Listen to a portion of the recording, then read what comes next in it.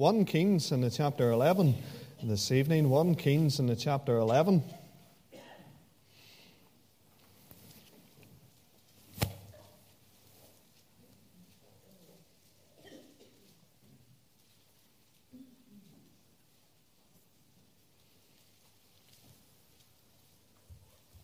One Kings, the chapter 11, beginning our reading at the verse 1.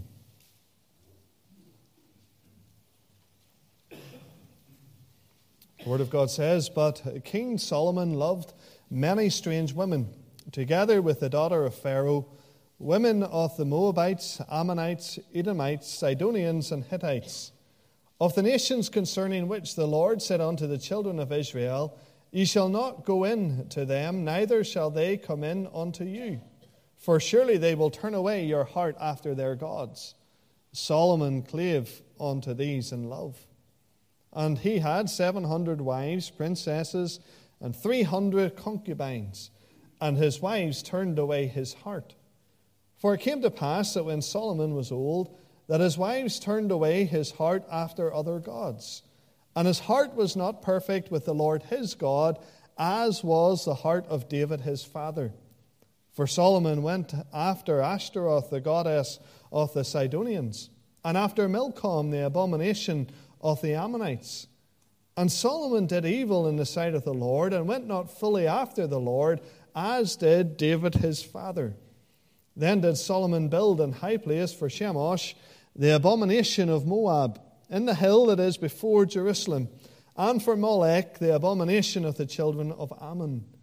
And likewise did he for all his strange wives, which burnt incense and sacrificed unto their gods." Ending our reading there at the verse 8. Now, as we inch ever closer to the end of our study in the covenants of the Bible, we move away from the Davidic covenant and move towards the final of the Bible covenants, that being the new covenant.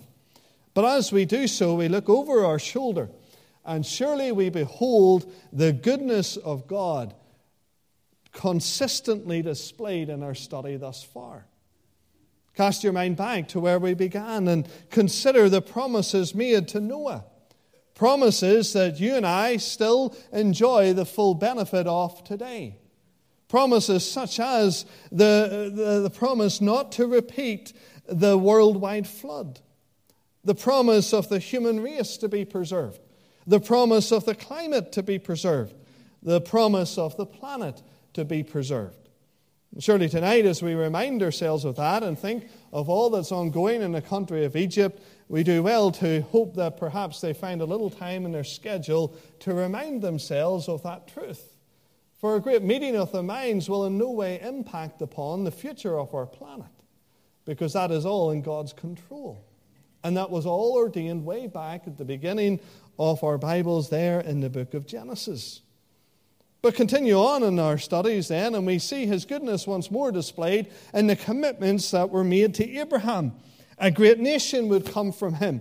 The whole world would be blessed through the seed of Abraham. And Israel was promised a land, a specific geographical location on this earth. We then came to the Mosaic covenant. And there we saw his goodness displayed in the legal code that was given to guide the leaders of the people, given to inform the worship of the people, and given to regulate the behavior of the people. We then came to consider the land covenant. And there we saw an amplification of the promises made to Abraham. We saw how God clearly outlined to his people the entire provision that he had made for them. And then we arrived at the Davidic covenant. And remember that last week we saw a covenant that was made with a man, with a family. A covenant in which a dynasty was promised to be established. A covenant in which Messiah himself was promised as being the one who would come to assume the throne, to rule over the kingdom. And surely then we marvel at all that God has promised to do. Surveying these Bible covenants, we see overwhelming evidence of God's goodness. Overwhelming evidence that God desires the very best for his people. Overwhelming evidence that despite what you and I may be led to believe by those within our world in this generation, that he is interested in every area of our lives and that he has a plan for every area of our lives. A plan that is to prosper his people. A plan in which the preservation of the glory and honor of his name is always paramount. As we survey all of that and remark upon it, we now come to apply our understanding in the immediate context of the Israelites during the reign of King Solomon. David has now gone to be with his fathers, as the Scriptures put it. He has passed away. And Solomon, just as God promised, had ascended to the throne, all without a hitch. We saw a king who came to sit upon a throne over which he ruled a nation. A nation who were the recipients of the commitments from God that other nations of the world in those days knew nothing of.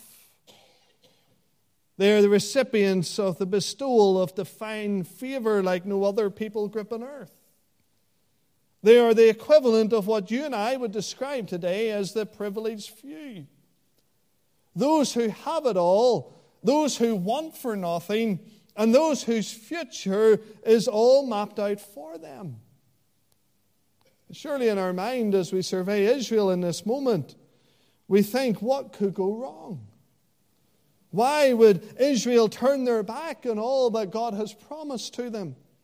How could anything other than a prosperous future and a story of unparalleled blessing and joy be experienced? But remember Ezekiel in the chapter 16. An account that we considered just a few weeks ago. Remember how God told the tale of the nation. How that they were unloved, unwanted.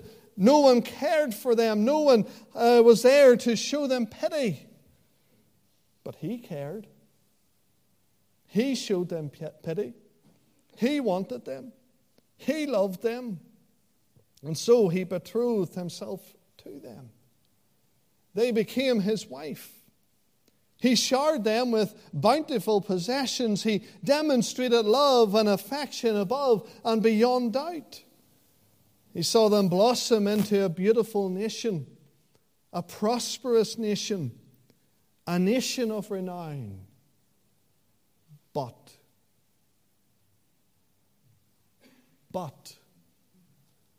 their love for him waxed cold. Their love for him then disappeared. Their love and affection was given to another, indeed many others. And they used all that had been bestowed upon them in the wanton pursuit of that which would satisfy. And Israel then became renowned for all the wrong reasons. They became spiritually and morally bankrupt. They became but a whole shell of who they once were. Marked no longer by beauty, but marked by misery and shame. We ask ourselves, how? People who were the recipients of so many promises, so many prophecies, indeed, so many covenants as we come to study them together. People who knew favor from God like none other. A nation who had a story like none other. A nation with a God unlike any made by hands are found in the world around us. We ask ourselves, how? And the answer is, because of a fool. A fool who, you will pardon a toilet analogy being used, but a fool who received all of the diamonds of God's goodness and simply flushed them away. And that fool is none other than King Solomon. And so this evening we consider the fall of a fool. David's lament in the aftermath of Abner's death was, "Died Abner as a fool dieth." And surely if David had lived to see the end of Solomon, his son's reign, it would be accurate to say that his lament would have been, "Died Solomon as a fool dieth." Now many will ask the question, Solomon, really? Was he a fool? The wisest man in history, a fool? Come back to chapter 10 and consider what's written of him in verse 24, you might argue. It tells us in chapter 10, the king had at sea a navy of Tarshish with the navy of Hiram. Once in 3 years came the navy of Tarshish, bringing gold and silver, ivory and apes and peacocks. So Solomon exceeded all the kings of the earth for riches and for wisdom. Come back to chapter 5, you might argue, and say, have you not read the record there of the testimony of the king of Hiram in verse 7, where he says of Solomon, as he comments upon all that has transpired since he took over, as it were, the throne of the nation of Israel. In the verse 7, he says, when he heard the words of Solomon, he rejoiced greatly and said, Blessed be the Lord this day, which hath given unto David a wise son over this great people. Come back to chapter 4 and read the report in verse 29. God gave Solomon wisdom, understanding exceeding much, and largeness of heart, even as the sand that is on the seashore. And Solomon's wisdom excelled the wisdom of all the children of the east country and all the wisdom of Egypt, for he was wiser than all men, than Ethan the Ezrahite, and Heman, and Chalco, and Darda, the sons of Mahol. And his fame was in all nations round about. And he spake 3,000 proverbs, and his songs were 1,005. And he spake of trees, from the cedar tree that is in Lebanon, even unto the hyssop that springeth out of the wall. He spake also of beasts, and of fowl, and of creeping things, and of fishes. And there came of all people to hear the wisdom of Solomon from all the kings of the earth, which had heard of his wisdom. And the question then is asked, how can this man, who is described as being a man of great wisdom, who history records as being the wisest who have ever lived, how can then he be described tonight in this meeting as we look back upon all that Scripture records, how then can he be described as a fool? None of his wisdom is disputed. None of the facts that are recorded in these passages are being called into question. But none of this changes the assessment that in the end Solomon died as a fool. Starting well is important. Doing well, going well is important. But finishing well is crucial. Solomon was blessed of God. His start was a good start. Read in chapter 2 and the verse 12. How that the Lord blesses him right at the beginning of his reign. Then sat Solomon upon the throne of David his father, and his kingdom was established greatly. Consider verse 3 of chapter 3. Solomon loved the Lord, walking in the statutes of David his father, only he sacrificed and burnt incense in the high places. Solomon's start was a good start. Solomon's going, as the reign progressed, as the years passed, was a good going. He knew the blessing of the Lord. He knew enlargement. He knew, indeed, the blessing of God in every matter that he put his hand to. Read in verses 1 to 5 of chapter 9. It came to pass when Solomon had finished the building of the house of the Lord and the king's house, and all Solomon's desire which he was pleased to do, that the Lord appeared to Solomon the second time, as he had unto him at Gibeon. And the Lord said unto him, I have heard thy prayer and thy supplication that thou hast made before me. I have hallowed this house which thou hast built, to put my name there forever, and mine eyes and my heart shall be there perpetually.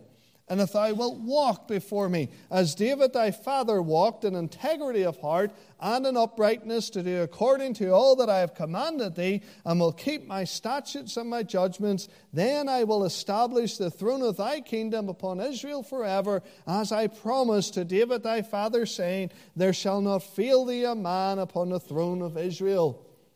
And so we see here, as he got going, and as he lived his life, and as he oversaw the reign of the people, and as he oversaw the construction of the temple, this place which was to be the dwelling place of the presence of God amongst his people, we say his going was a good going.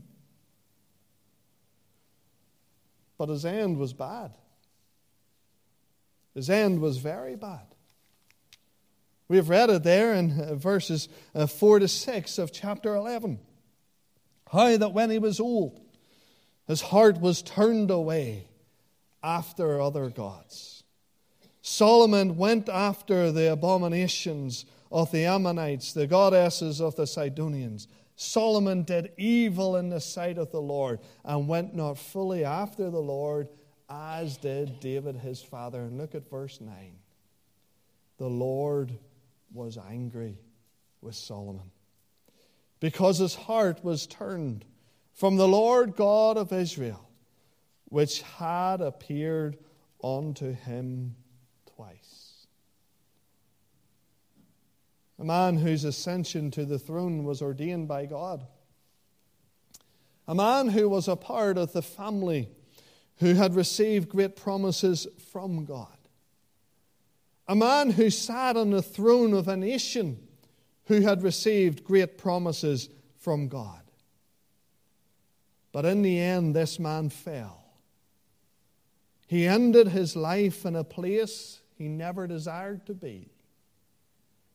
He ended his life with the testimony of his spiritual condition being far from what he would have desired it to be. The reasons for this are clearly given to us there in the chapter 11.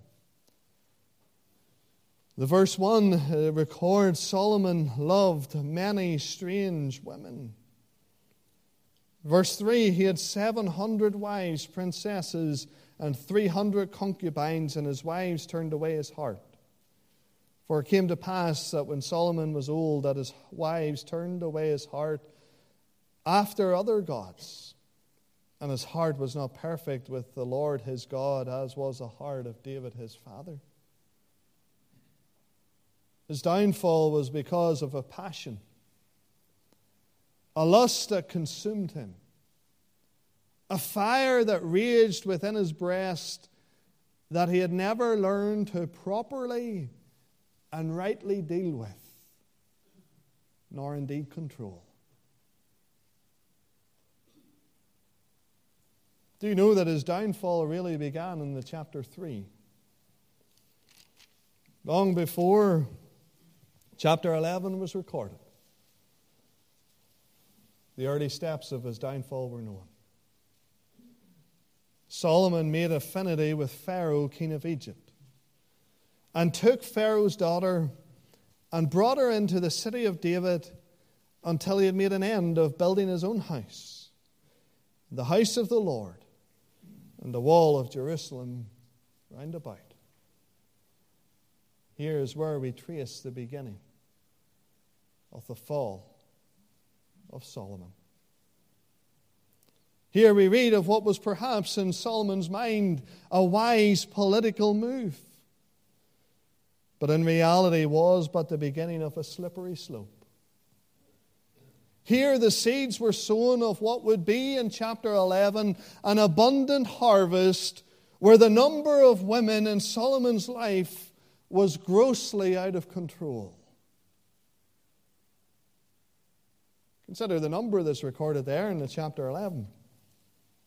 The Bible tells us he had 700 wives and princesses and 300 concubines. He had more wives than days of the year.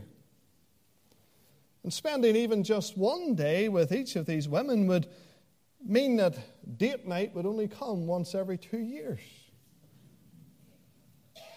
Now, for some with us tonight in our crazy, busy world, or maybe because of the season of life you find yourself at, that might be a reality right now. Whatever the case may be, think how many birthdays he had to remember. Think how many anniversaries he had to remember. Think how many mothers-in-law came to visit. It's hard to identify any wisdom in all of this. What was the end result? A heart that was turned away from the true God of Israel, the God of his father David, the God who was and remains to this very day to be the covenant-keeping God. The God who makes covenant, the God who keeps covenant. Now, if we read together in chapter 9, we see that the Lord had warned Solomon not to do this. In verses 3 and 4, the Lord has said unto him, I have heard thy prayer, thy supplication that thou hast made before me. I have hallowed this house which thou hast built to put my name there forever. Mine eyes, mine heart shall be there perpetually. And if thou wilt walk before me as David thy father walked in integrity of heart and in uprightness to do according to all that I have commanded thee, and will keep my statutes and my judgments, then I will. God had warned him. If you come back to chapter 3 and read in verses 6 and 7, you'll see there that at the very beginning of his reign that Solomon had confessed a real need of the Lord. He confessed that he depended upon the Lord. He said, Thou hast showed unto thy servant David, my father, great mercy, according as he walked before thee in truth and in righteousness and in uprightness of heart with thee, and thou hast kept for him this great kindness, that thou hast given him a son to sit on his throne as it is this day. And now, O Lord my God, thou hast made thy servant king instead of David my father, and I am but a little child. I know not how to go out or come in. Here, right at the beginning of his reign, he remarks upon and indeed testifies of his need, his dependency upon God. As the years passed, God came to him and reminded him of his obligations, warned him not to depart from his word. God promised him blessing if he would obey, if he would do that which pleased the Lord. But as we've read together there at the opening of chapter 11, we see that pride had brought destruction. He no longer relied upon God. He no longer acknowledged his dependence upon God. We see that sin had brought death, spiritual death. No longer was he walking according to God's will. No longer was he doing that which was in keeping with God's law. No longer was he seeking after God. Remember, this was a man blessed with a kingdom. A man promised a great future. A man who received real wisdom from God, but a man who was in the end a spiritual fool and died as a fool dieth. The gods whom he sought after are recorded in chapter 11 for us. Ashtaroth being the first. She was the goddess of the moon. And the worship of Ashtaroth was a sensual worship. It was a sexual worship. For she was considered to be the goddess of love and of war. Another god that is mentioned is the god Milcom, or indeed Molech, considered to be one and the same. And he was the ruler of the despicable sacrifice.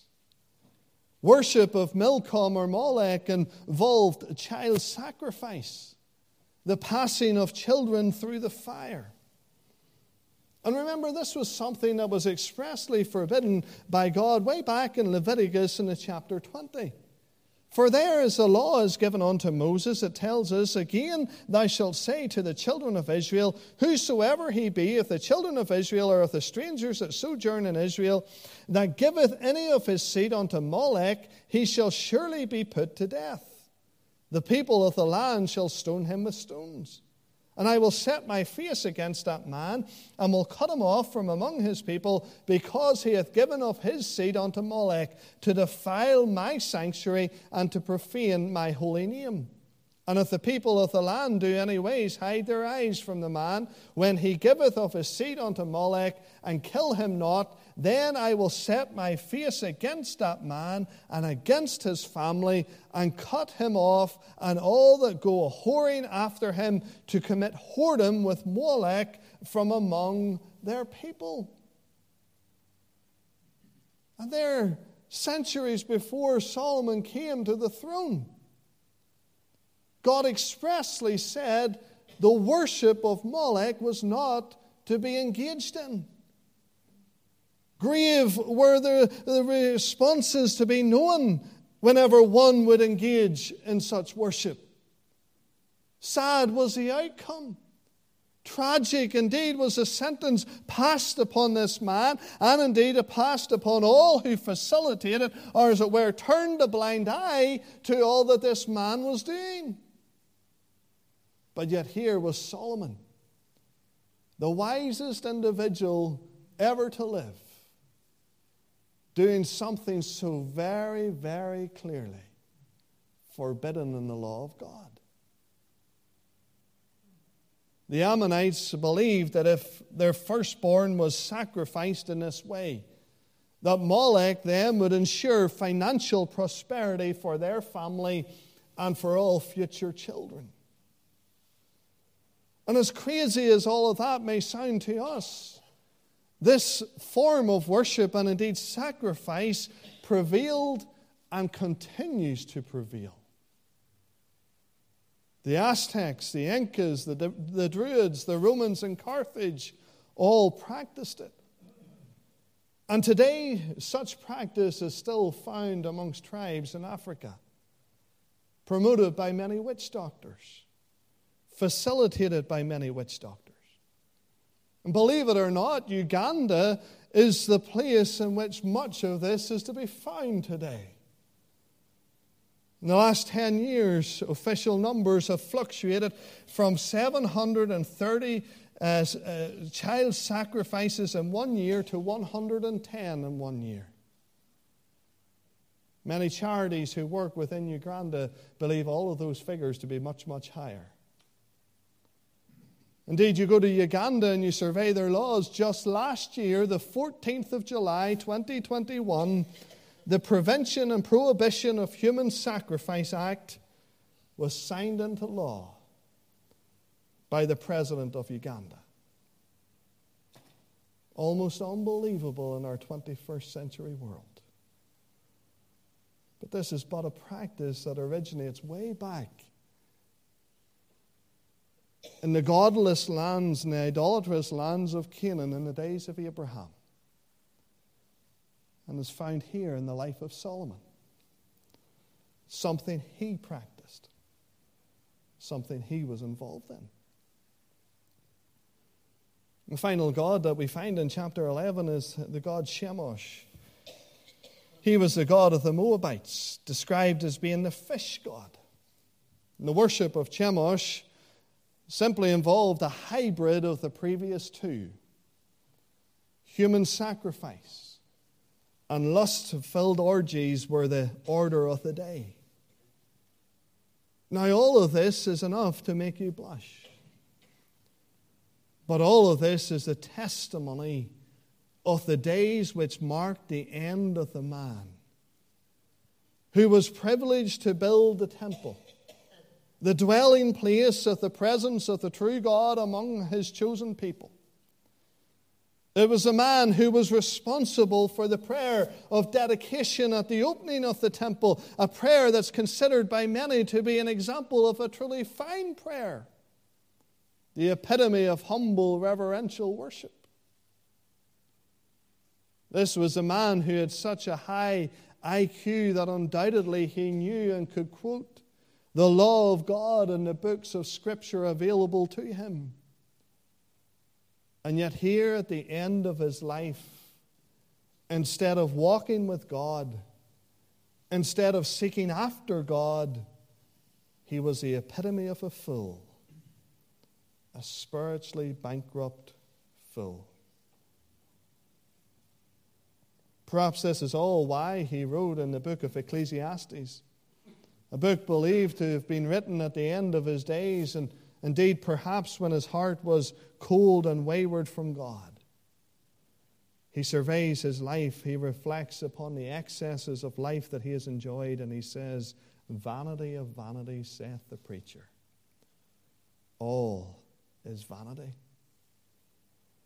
Succumbing to his consuming passion, a victim of the fire in his own breast, Solomon said, "It's all meaningless." This was a reflection of a man who had lost out on finishing well. And the genesis of all of this was found in a decision made way back in chapter 3 to marry a woman from Egypt. No doubt in that hour, we've already commented, it was a politically astute move to make. No doubt it was a socially prudent move. No doubt it was a sensually stimulating move. No doubt it was a move that he could rationalize and excuse away. But ultimately it was a spiritually disastrous move.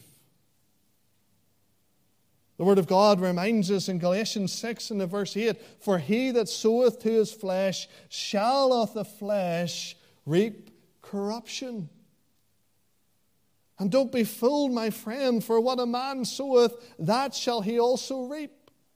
Don't be fooled here, believer, tonight, for sin will take you farther than you want to go, and it will cost you far more than you want to pay. God had warned his people all about the potential for this. Way back in the days of Moses. And for that, we turn to Deuteronomy in the chapter 17. And keep your finger in Deuteronomy 17 and in 1 Kings 11.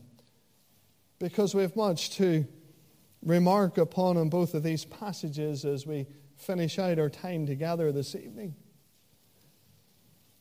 But this is a rehearsal of what God had spoken in generations previous. This is where a prophetical statement of God as to what would transpire during the reign of Solomon.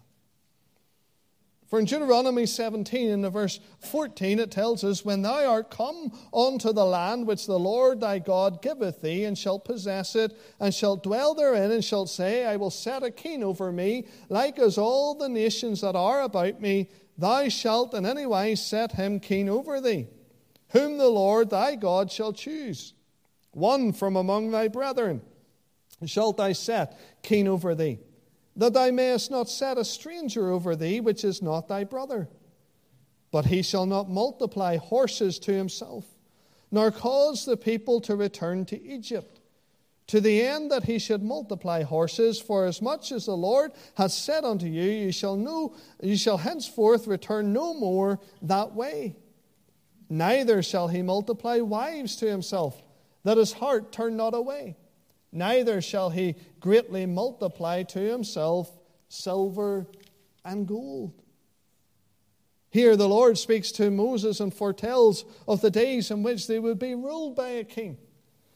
And within the legal code that he provides to Moses, he set clear boundaries as to the behavior of those kings. Notice in these verses what was prohibited: multiplication of horses, multiplication of wives, multiplication of silver and gold. Now, keeping your finger there in Deuteronomy in the chapter 17, come back to the record of Solomon's kingdom. Come back to what the Bible records as being found in the days of his reign. And remember that everything you've read of in Deuteronomy in the chapter 17, it's accurate to believe that Solomon knew all this. He could rehearse and repeat it all. But notice what the Bible records as being evident in the kingdom over which he ruled. In 1 Kings in the chapter 4 and the verse 26, the Bible tells us Solomon had 40,000 stalls of horses. That's multiplication of horses. 40,000 stalls of horses. Come to chapter 10.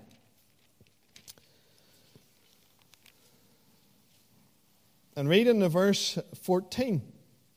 Now the weight of gold that came to Solomon in 1 year was 666 talents of gold.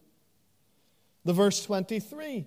So King Solomon exceeded all the kings of the earth for riches. Verse 27. The king made silver to be in Jerusalem as stones, and cedars made he to be as the sycamore trees that are in the vale for abundance. Note what the Bible says there about silver, that which he was prohibited from multiplying. The king made silver to be in Jerusalem as stones for abundance.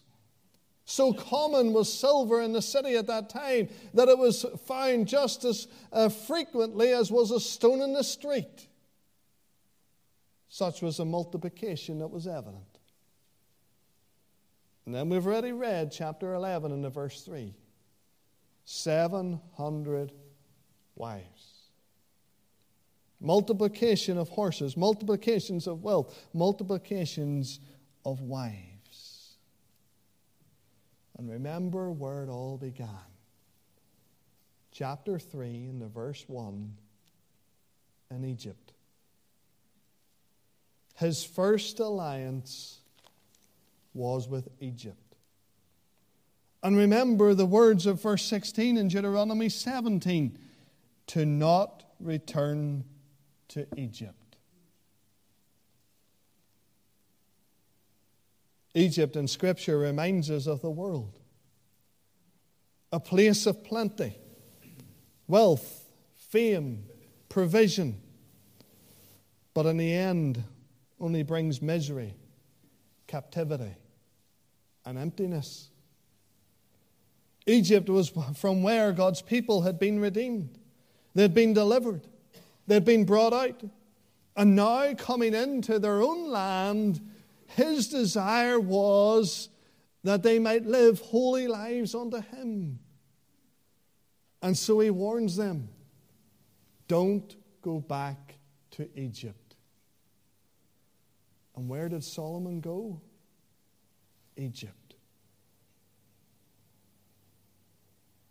Believer, tonight this is a timeless reminder to us all. How will you finish? It's a blessing to be among a company of God's people who have all started right. It's a blessing to be part of a church family in which many are going right. But the question remains, how will you finish? Life, the Christian life, it's not a sprint. It's a marathon. I tell you, there is that which beats in all of our breasts, which has the potential to destroy us, which has the potential to eradicate the memory of all the good we have ever done or ever been involved in. What's the fire within you tonight that could engulf you? What is that which has the destructive energy, capable of ruining all the days, the months, and the years of faithful living? Is it lust? Fleshly desires that just consume your thoughts? We read of Solomon, one who had many women. No doubt the most beautiful women alive at that time. But it still wasn't enough. Hell and destruction are never full, so the eyes of a man are never satisfied. Proverbs 27 and the verse 20. Is it riches? The love of money is the root of all evil, which while some coveted after, they have erred from the faith and pierced themselves through with many sorrows. 1 Timothy 6 and the verse 10. Is it anger? A temper which is uncontrollable and so very destructive? Be not hasty in thy spirit to be angry, for anger resteth in the bosom of fools. Ecclesiastes 7 and the verse 9. Or is it gossip? The most destructive of all activities that a man or a woman can engage in. Gossip, where one shares information, stories, tales, all with the purpose of making someone else look bad and themselves look good. Gossip, which is the graveyard of reputations and relationships. Gossip, which is the most destructive force within a church, bar none. And especially when the subject of that gossip is the pastor or the elders. Hear what is said in Proverbs and the chapter 26, and the verses 22 through 28. The words of a talebearer are as wounds, and they go down into the innermost parts of the belly. Burning lips and a wicked heart are like a potsherd covered with silver dross. He that hateth dissembleth with his lips, and layeth up deceit within him. When he speaketh fair, believe him not, for there are 7 abominations in his heart. Whose hatred is covered by deceit, his wickedness shall be showed before the whole congregation. Whoso diggeth a pit shall fall therein, and he that rolleth a stone, it will return upon him. A lying tongue hateth those that are afflicted by it, and a flattering mouth worketh ruin.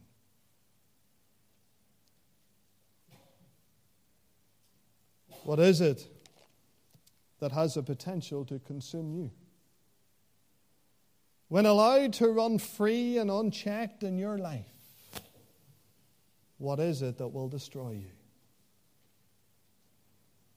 Young men amongst us tonight, young ladies amongst us tonight, identify it now. Deal with it now. Because if it's left unchecked, undealt with, it will grow from its current seed form to be the nemesis of your life. And death and destruction await. The sad reality for Solomon was this: it didn't have to be this way. In Deuteronomy in the chapter 17, the Lord goes on to say to Moses, in the verse 18 of the chapter, and it shall be when he sitteth upon the throne of his kingdom, that he shall write him a copy of this law in a book out of that which is before the priests and the Levites.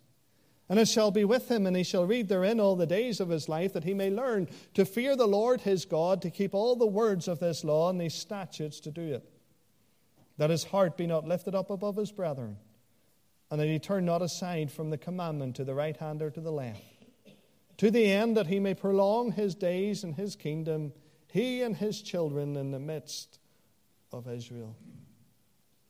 Here was the open secret.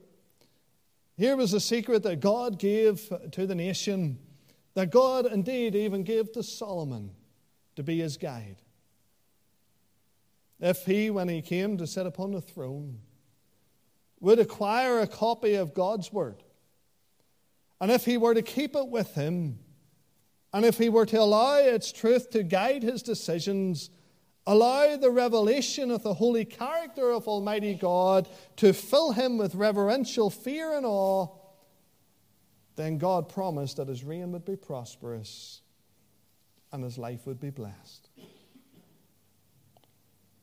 Fast forward to the days of Solomon. And indeed, consider for just a moment the words that God spoke directly to him. And these are words in addition to what he had already said in Deuteronomy 17, in addition to that which was preserved for him in a copy of the law available to him. God said in chapter 3 and verse 14 to Solomon, "If thou wilt walk in my ways to keep my statutes and my commandments as thy father did walk, then I will lengthen thy days." Then in chapter 9 and verse 4, he said unto Solomon, "Again a promise, if thou wilt walk before me as David thy father walked, in integrity of heart and in uprightness, to do according to all that I have commanded thee, and will keep my statutes and my judgments, then I will establish the throne of thy kingdom upon Israel forever, as I promised to David thy father, saying, there shall not fail thee a man upon the throne of Israel." God said directly to Solomon, "Let my word be your guide. Let my law and my statutes be that which restrains you, keeps in check your impulses, tempers your urges and your passions. Let the honor of my name and the fulfilling of my will be that which provides the purpose for your life and the pursuit of your reign. Let me be all you want, Solomon, for I will prove to you that I am all you need." Friend, tonight God's message to you and I hasn't changed. He desires to be all that you want. In a world which promises you anything, indeed everything, God desires your love, your affection, your devotion. He desires that his word would be your guide. He desires that his word would be that which guards you. His word would be that source of encouragement and comfort that is so often required. And so tonight, just as is of vital importance that we are reminded of the truth of finishing well, so too it is imperative that we reconsider the value of the book that we hold in our hands. I have a precious book. It's the Word of God. It's the only book that God has given.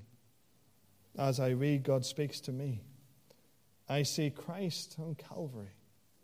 Wonderful Word of God. I have a wonderful treasure, the truth of God without measure. We will travel together, my Bible and I. Thy word is a lamp unto my feet and a light unto my path. I have esteemed the words of his mouth more than my necessary food. How sweet are thy words unto my taste, yea, sweeter than honey to my mouth. Peter reminds us that we have been given exceeding great and precious promises. Promises contained in the Word of God that we can know the full value of as we learn more about God and as we grow to be more like Christ. He reminds us that to our faith we must add virtue, that morally good quality, able to discern between right and wrong. To virtue, knowledge. Knowledge of him, his word, his will, and his way. To knowledge, temperance, self-control.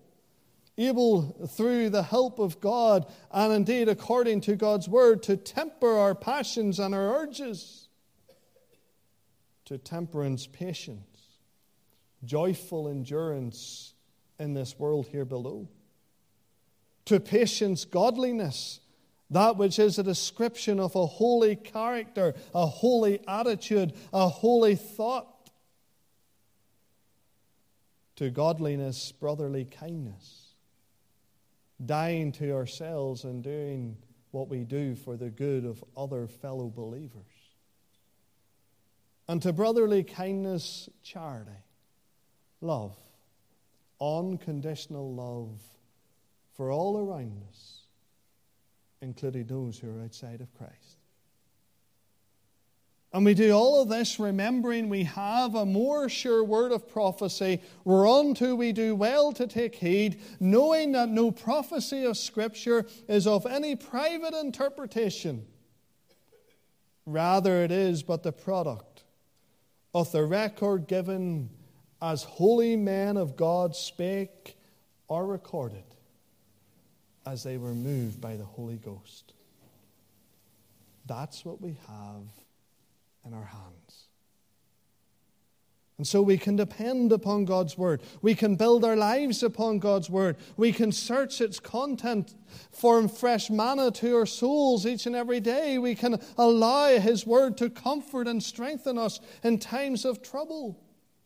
We can allow its wisdom to influence our thoughts and decisions in moments of uncertainty. We can allow it to shape and to mold us into the believers God would have us to be.